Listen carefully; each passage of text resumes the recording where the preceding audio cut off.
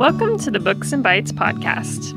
Each month, we bring you book recommendations and discuss the bites and beverages to pair with them. I'm Carrie Green, and I'm here with my co-hosts, Michael Cunningham and Adam Wheeler. Hello. Hello.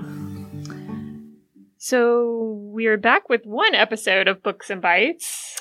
Yeah, knocking it back to the old school method. I think it'll work out good. Yeah, we were having trouble with our timings and didn't really hear from anyone, so we're gonna stick with what works.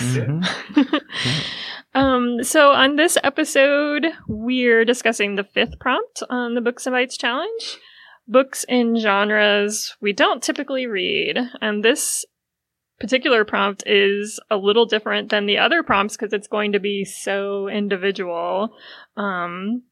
But I also think it's a particularly exciting challenge because it allows you to really get out of your reading box. What do you all think?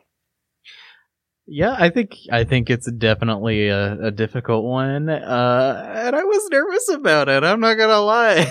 Coming up to this, I don't want to read something that I don't normally read because I don't enjoy it. But honestly, I kind of bent the. Oh, what a thing. surprise! I know. Shush.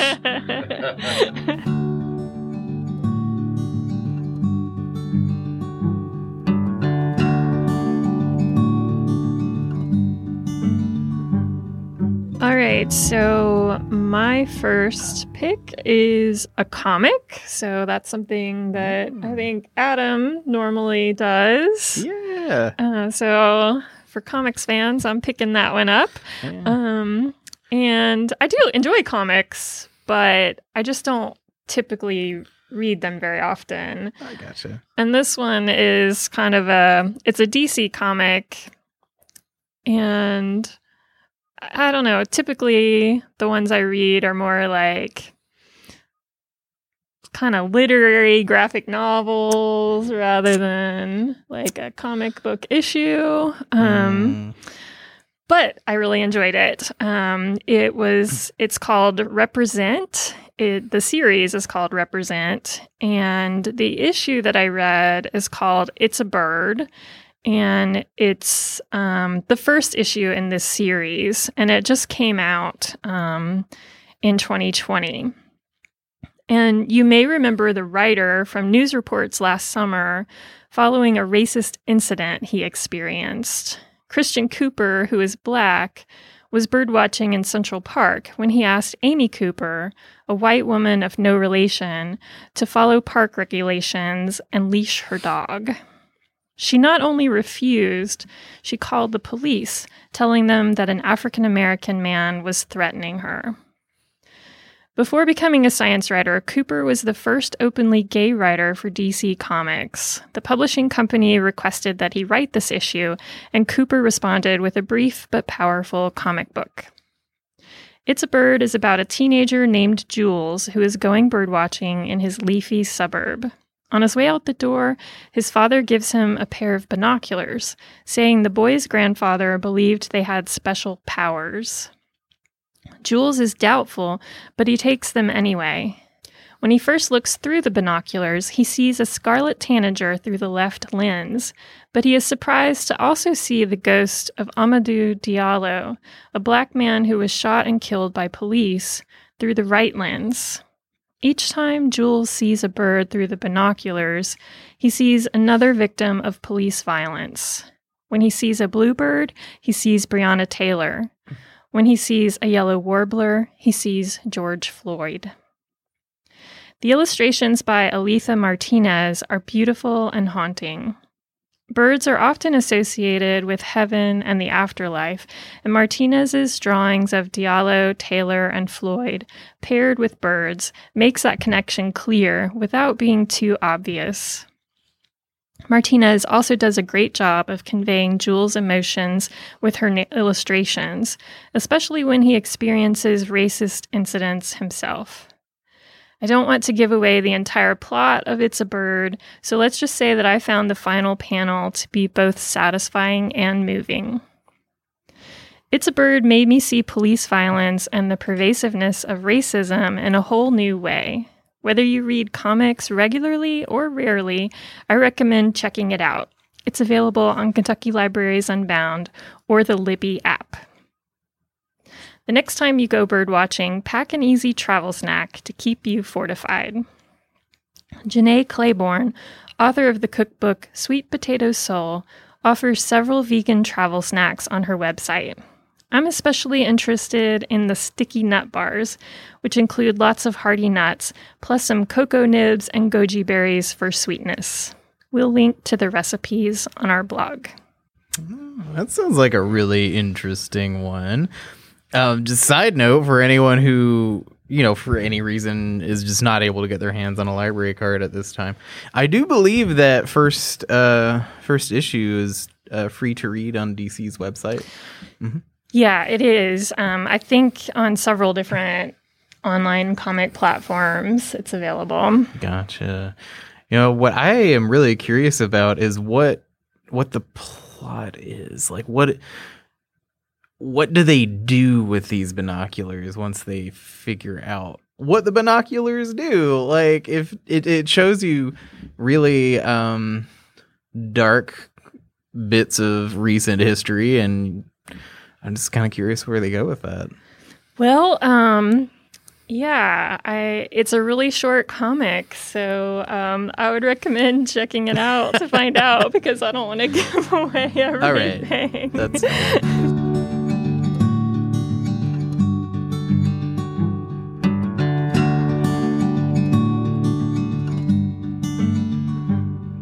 I typically don't read much nonfiction, and this year, as a sort of New Year's resolution, I wanted to challenge myself to read more of it.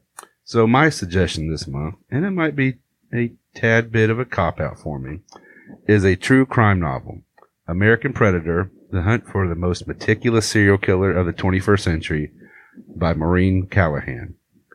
This is only the second true crime book I've read in a long, long time.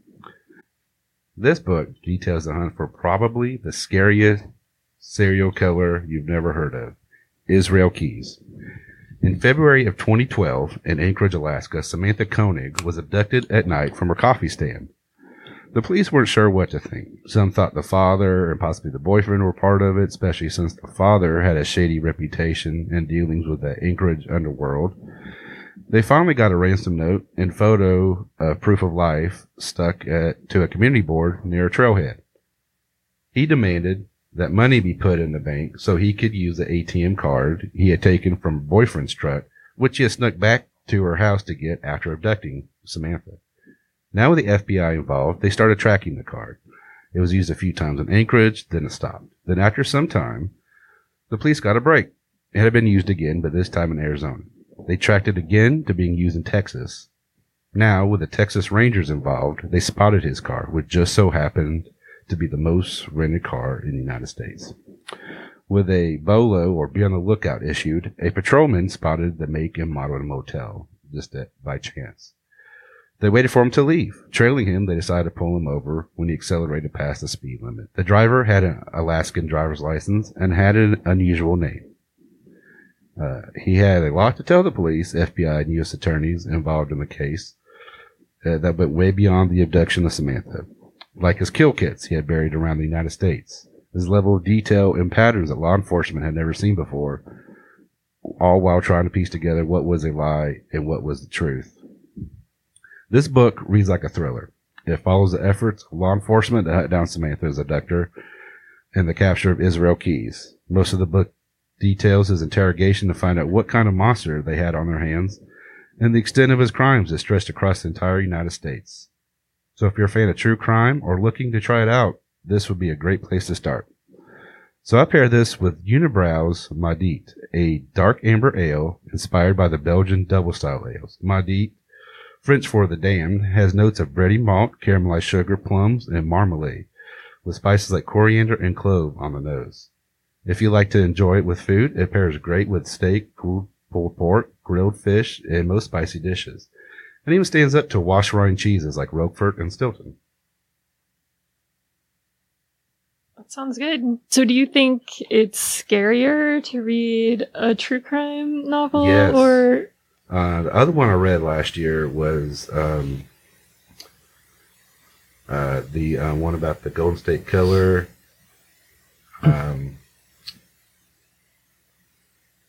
remember the name of it now. Yeah, I know the one you're talking about, but I don't know the name of it either. I'll Be Gone in the Dark, I think is what it's called. That one terrified me. I mean, because like him, he just chose people random and houses that random. So like at night after I read it, I go check the doors.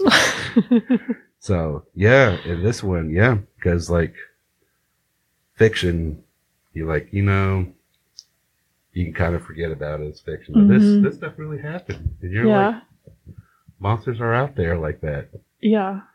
Monsters are the real people. No, it's backwards. People are the real monsters. That's what I meant to say.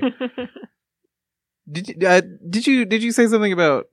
I remember you mentioning Kill Kits. Was that in the podcast so far, or is that just something you mentioned to us outside? No, he did. He went around and buried kill kits across the U.S. Creepy. And he would drive thousands of miles to get to them, and then go pick out a victim with him. And they're still out there. I mean, he lied to the police. They don't know what's true and what was a lie.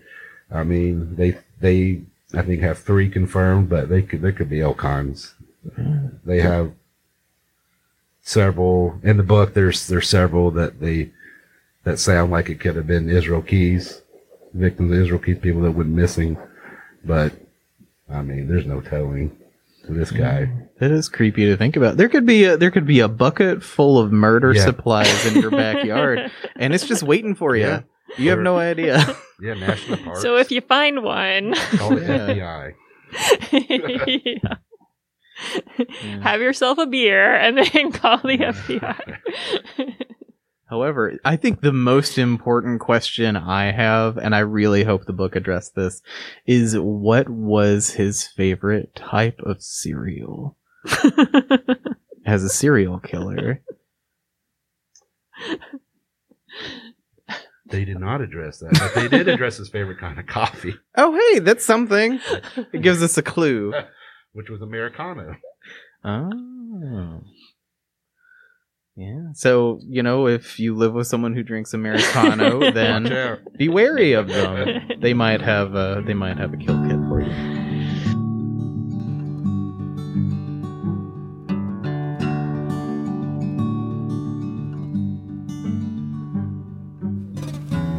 Okay, so I said that I bent the rules a little bit, and to an extent, yeah, but what I did pick was nonfiction, YA nonfiction, readers edition stuff.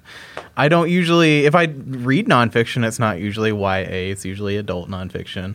However, I do usually stick to like sociology kind of subjects, which is what this is. But I also just don't read much nonfiction, so whatever. That's my story. I'm sticking to it. Don't come for me. So, Everything You Wanted to Know About Indians But Were Afraid to Ask, Young Readers Edition by Anton Troyer is an introduction to the history, sociology, and lives of Native Americans. Troyer has channeled his extensive academic knowledge to create an accessible body of information for teen readers. While the content doesn't shy away from extremely dark chapters of American history, like, I had no idea some of the really awful things that happened. We just don't talk about it. Troyer finds a way to balance both heavy and light, sometimes even humorous content in a way that teens and adults can appreciate. So you're not going to be reading through it and just be bogged down by like, oh my God, this is all so terrible, which, you know, parts of it are. But you'll have something to help pull you through. You'll keep going. Troyer acknowledges that he can't speak for all Native Americans, so bear in mind while reading that different tribes or individuals may interpret historical events differently. Regional groups may prefer different terminology, and cultures may vary dramatically. We might start by looking at the book's title. Troyer has used the term Indians, which came from Christopher Columbus, incorrectly believing he landed in India when he, quote, discovered America. Yeah. Despite the word's root in error, it's still used in some cases by natives and non-natives. Troyer also makes a point to use many different terms throughout the book to reflect the varied nature with which Native Americans may refer to themselves. There's a lot of valuable information in this book, much of which was new to me entirely or brought new perspectives to what I'd been taught. Reading nonfiction is not my go-to genre, and summarizing nonfiction is definitely not in my usual wheelhouse. Maybe the best introduction to the book would be a story shared in the, who'd have guessed it, the introduction. If I'm recalling correctly, Troyer received a written invitation to a Native American ceremony from an unknown person. That person was using a Native American name. Well, Troyer drove out to the disclosed location with not just a little apprehension. Carrie and Michael, would you like to take a guess at what he might have seen after driving out to see a Native American ceremony that he was invited to? If not, it's totally cool. I'm drawing a blank. Yeah. I don't know. Okay. All right. It's all right. I'm just making suspense because this is ridiculous. He saw a bunch of naked white people out in the woods at night. Oh, no. Yeah, exactly. An older woman apologized to him for what white people had done to Native Americans. After quickly sorting through understandable feelings of anger, fear, and definitely amusement, he asked her to please put on some clothes, and then had a heart-to-heart conversation. Between this event and many other experiences, Troyer came to an understanding that Native Americans are more often imagined than they are understood, and progress can only really come from communication and education. So be a part of that progress by reading everything you wanted to know about Indians but were afraid to ask. Troyer's background is with the Ojibwe, who harvested wild rice as part of their regular agricultural practices. So get cozy with a warm bowl of maple-sweetened wild rice pudding from the Sioux Chef's Indigenous Kitchen by Sean Sherman and Beth Dooley. Yeah, well, I have lots of questions about your book. I'll try to answer them. I don't retain that much information, though. It sounds like a good way. Yeah. Like you said, sometimes that history can be really overwhelming because there's so much bad stuff in it. So that sounds like a good way of like being able to process the bad along with. Yeah, there's a little bit of humor. There's also balancing, talking about the achievements of Native Americans and the positive points of their society. So like everything's balanced to as much as it can be. Like you can only balance so much when it comes to, colonizing. That's not really right balanced in any way. Yeah. And I'm just curious, did he have a preferred term? He talked a lot about the different ones and how they're used in different situations. I don't recall if he had a preferred term himself. Mm-hmm. And we have talked about that book, the cookbook, before on Books and Bites, and there are some really amazing looking recipes in there. I haven't actually tried any myself, but it's one of those cookbooks that's just fun to read. Yeah, a lot of good options in there for sure.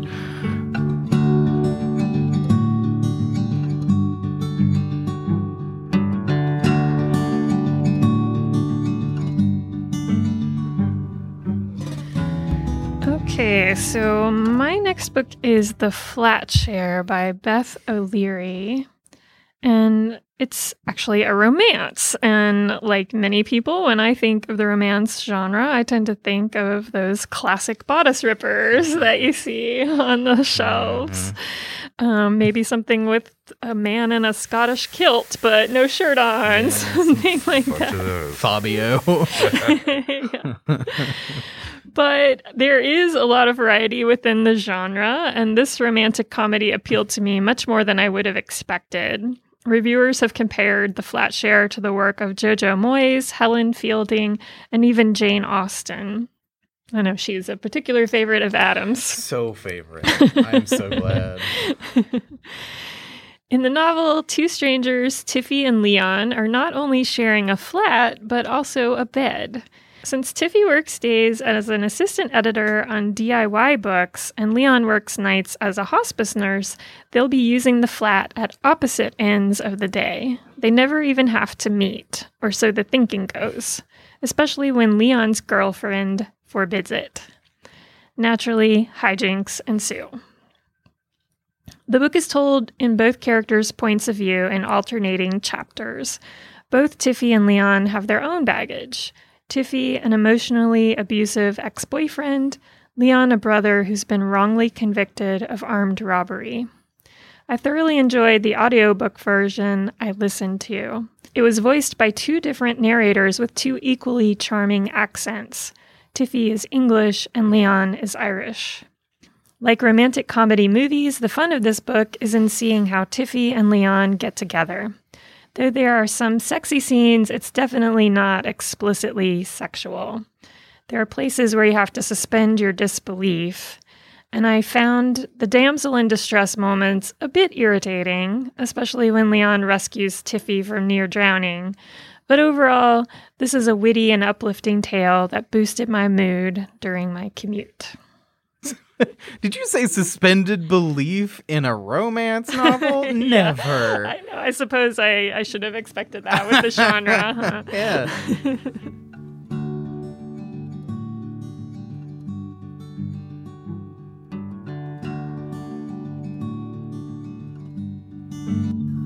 Another genre I don't read much is fantasy. Except for George R. R. Martin's A Song of Ice and Fire and Harry Potter, I mostly shied away from it. However, I recently read Ring Shout by P. Djèlí Clark. This short but powerful novella tells the story of an alternate reality where the release of D.W. Griffith's film, The Birth of a Nation, was actually a ritual that released things called Ku Kluxes, pointy-headed demons into the world. The story, set in Macon, Georgia, follows Maurice Boudreaux, a narrator who wields a powerful magical sword along with her band of monster hunters as they try to stop the Klan from ushering in the apocalypse. This is a compelling story with strong female characters that reckon with our nation's Jim Crow past. So if you enjoy adventure stories with action and monsters, or you're a fan of the television shows like HBO's Lovecraft Country or The Watchmen, add this to your TBR. I don't know why, but I keep picturing... we might want to edit this out. I don't know. I keep picturing, like, Klan members running around and the Benny Hill song is playing. Sorry. It sounds really interesting, though. Yeah, it's Yeah. shape-shifting, pointy head, demons, and they try to, usher in the Grand Cyclops, which is like a giant monster on top of Stone Mountain. Oh, yeah. Yeah, it's a really compelling, fun, quick read. So it wasn't, I mean, I started laughing when you first started describing it because it sounds kind of comical, but it wasn't intended that way. No. They're like, yeah, they have like shape shifting, and I there's only a few people that have the sight that can see them in the true form. Mm-hmm. And so Maurice is one that can actually see them in their true form, which is these pointy headed, all white demon creatures that looks just like Klan members. Interesting. I have a completely irrelevant tangent to that, if that's okay. Sure. It just popped in my head because you said George R. R. Martin, and this is, what was the title of this book again? The George R. R. Martin? No, the one that you just talked about. Ring Shout. Ring Shout, yeah. So it has ring in the title. So George R. R. Martin got added on to write the story for a game that's coming out called Elden Ring. And it's going to be a big open world video game. Yeah, by the people who did like Dark Souls and stuff. Uh-huh. Should be really hard. This is a video game Yeah. that's coming out? Mm-hmm. Well, I might have to play that then. Yeah. Because I don't read. I've always kind of shied away from it because I always thought, elves and wizards and dwarves, not really my thing, but, like the realistic stuff, like, Game of Thrones. I got really sucked into that. And back in the day, Harry Potter, which does have dragons and elves and all that. But like, yeah, fantasy can be really varied. It's not all just like high fantasy. And Lord of the Rings, didn't really care for. Yeah. But yeah, some of it is. Yeah, I mean, I think that's a good point to make about any genre, is that there's a lot of variety. Yeah. Because, I'm like you, I don't really like high fantasy, especially when you feel like you have to learn a language in order to read the book.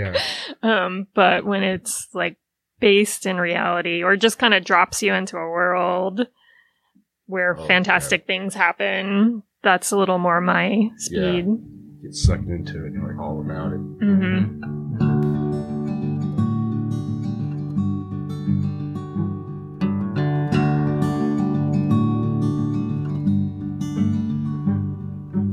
So this is admittedly a children's book, but it's in a fun format. And it's still a book that I wouldn't typically read, so it counts. I don't need any sass about that. You were expecting sass? Maybe a little, maybe. So what I did was I dialed 859-885-7234, and our friendly children's programmer, Kate, or a recording of Kate more so, listed options for age ranges or for poems. I picked the older children category and listened in on a recording of Kate reading Chicks and Salsa by Aaron Reynolds. I'm not ashamed to say that as an adult, I enjoyed this story time for one by phone. I cracked a number of smiles and a few chuckles listening to the story of how chickens prepared for a southwestern feast, even though no one knows how the chickens learned to cook or read. The story options do change, but I highly encourage our listeners to give the story phone a go while it's offered. Treat your inner child. Again, the number to call is 859-885-7234.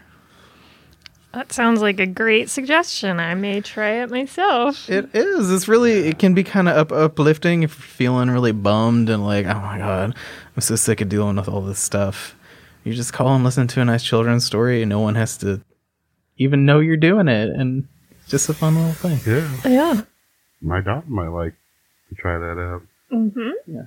Oh yeah, I guess people who have kids would also find a value in that. If you like animals that like Mexican food, I would suggest that Dragons Love Tacos.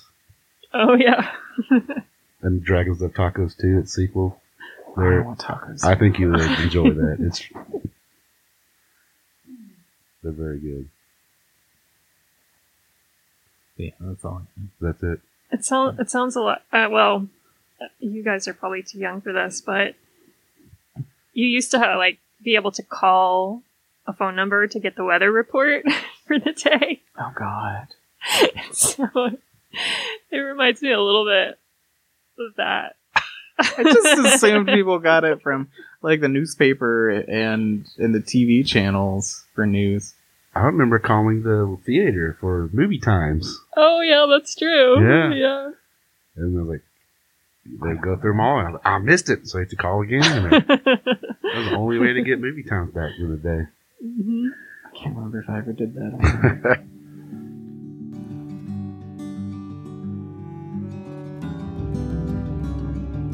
Thanks for listening to the Books and Bites podcast. Don't forget to submit your entry into this month's Books and Bites challenge for a chance to win a $25 gift card to Joseph Beth Booksellers. For more information or to submit your entry, visit our website at jesspublib.org/books-bites.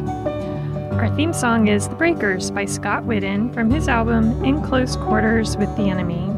You can find out more about Scott and his music on his website, adoreforadesk.com.